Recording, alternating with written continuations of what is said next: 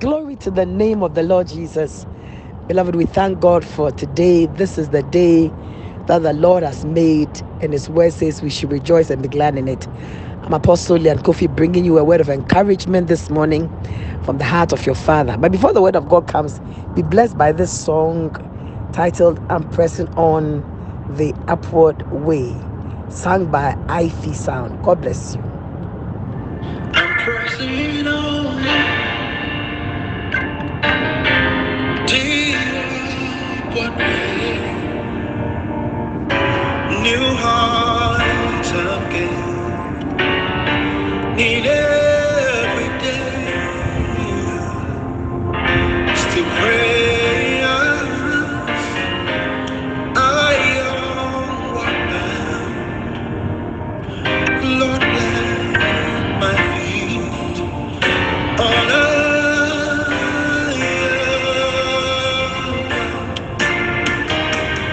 my heart desire to stay where doubts arise and fears display. Though some may dwell where peace abound, my prayer, my aim is all around. Lord, lift me up and let me stand. My faith on ever stable land, a higher plane than I have found. Lord, light my feet on higher ground.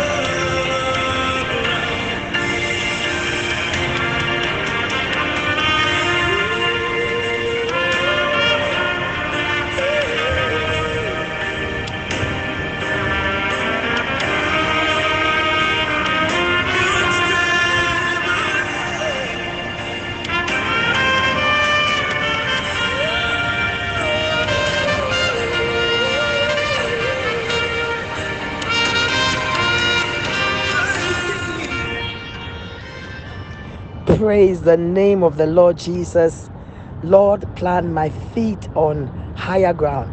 Beloved, there's a need in the time and the season in which we are in to press, to push, to make a move towards the higher ground, the better place, a place of peace, a constructive place, a place of progress.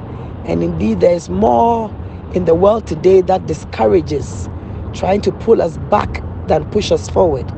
And so it's important to find a way to move forward. And one of the ways to move forward, beloved, is to not to look back. Amen. So this morning I bring you this word of encouragement from the heart of your Father titled, Do Not Look Back. The Apostle Paul in the book of Philippians chapter 3, verse 13 to 14 says, Brethren, I count myself not to have apprehended, but this one thing I do, forgetting those things which are behind, and reaching forth unto those things which are before, I press towards the mark of the prize of the high calling of God in Christ Jesus. He says, I press for the prize of the high calling of God in Christ Jesus. He had a vision, he had a goal, and he was pushing forth to it, not counting the things that he had obtained, not thinking that he had arrived, but he said he forgets the things that are behind. Beloved, it's so important not to look back on your laurels, on your achievements, or on your failures. When you look back in any way, whether on your achievements or your failures, it hinders you from moving forward. When you look back on your achievements, it causes you to be complacent, to rest on your laurels, thinking, oh, I've achieved so much and this is it. But there's more to do, there's more to have, there's more to achieve in life, even if not for yourself, for others, for the sake of posterity, for the sake of your community, for the sake of your nation. There's more to do. Amen. But when you look back on your past achievement, what happens is that you become complacent. You let go. And in life, there's no marking time. It's either you are moving forward or you are going back. And that is how a lot of people find themselves at the back of the race, because they think that they were ahead and they slow down. Don't slow down in life. Indeed, we talk about retirement, but I think there's nothing like retirement but refire. Don't retire, refire. Amen. Because the whole word to retire means to let go. But you have strength, and God will give you more strength to press on to new visions, to higher heights as you live. In the same way, we don't look back on our failures, because when you look back on your failures, it will prevent you from moving forward. Because the fear of failures of the past, the fears of the things that didn't go well, will hinder you, will cause you not to trust even in your own ability or in your own strength. But God gives us strength even after failure. Hallelujah. In the book of Genesis chapter 19, we read a classic example of how looking back can prevent us. In Genesis chapter 19, an account is given of how God sent angels to destroy Sodom and Gomorrah for the sin of the land. But God remembered that Lot, Abraham's nephew, lived there. And so these angels went to Lot's house to help him and his family escape from the destruction that was to come.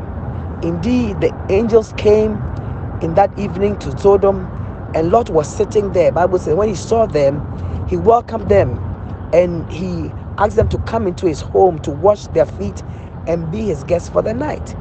And they said, no, we'll just stay on the streets. No, but Lot persuaded them to come in. And truly, they came into Lot's house. But even as they were in Lot's house, the men in the city came up to attack them. And so these angels struck them with blindness. In the morning, these angels led Lot and his family away from Sodom and Gomorrah to a place of safety. But they said to them that as we go, do not look back. The angel said, don't look back as we go. But what happens? Lot's wife looks back, and Bible says immediately she turns into a pillar of salt, and Lot and his children move on. She looked back on the city that she was leaving, probably thinking about her home, probably thinking about maybe her jewelry, thinking about things that she had acquired in that city. And that turned her into a pillar of salt, useless, good for nothing. She couldn't do anything. That was the end of her life. Beloved, looking back on the past will always cripple you. Don't look back on the past, but look forward. And I believe that's why God put our eyes in front of us. I always say, if God wanted us to look behind us into the past, He would have put our eyes behind us, behind our heads. But God put your eyes in front of you so that you may see clearly the future. You may see what is ahead of you. Amen. And which means vision. You must have a vision for your tomorrow, a vision for your family, a vision for the work of your hands. What is your vision for yourself? If you think about your life, what is your vision for this year 2024? What do you want to achieve in this year 2024? If you give yourself a 2-year vision, what is your vision for your family in the next 2 years? What do you want to see? It will all depend upon you looking forward, not behind you. And so this morning, beloved, I bring you this word of encouragement to look forward, not behind you. Looking behind you will cause you sometimes to even want to go back. In a time when the children of Israel were delivered from Egypt, delivered from hard bondage and slavery, the Bible says that they went on to the promised land. They got to a time where the mixed multitude with some of the people of Israel started thinking about the food in Egypt. They were desiring, they said they missed the leeks and the onions and the food in Egypt. And some went as far to say, we wish we had stayed in Egypt and never left. Why? Because of food. They were actually prepared to sell their liberty for what was in the past, the delicacies of Egypt, not understanding that where they were going, if they continue to move forward, if they continue to look ahead, was that they were going to a place, a land that God said was a land of milk and honey. Beloved, there are better things ahead of you. There are better days before you.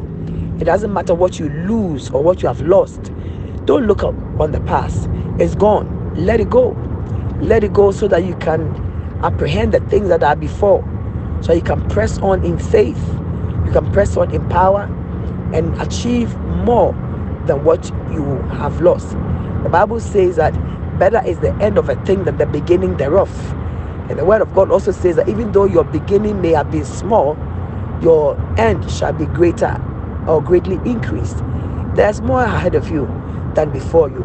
So let your heart be still in the Lord and grab or catch a vision through the word of God and through that which the Lord puts in your heart.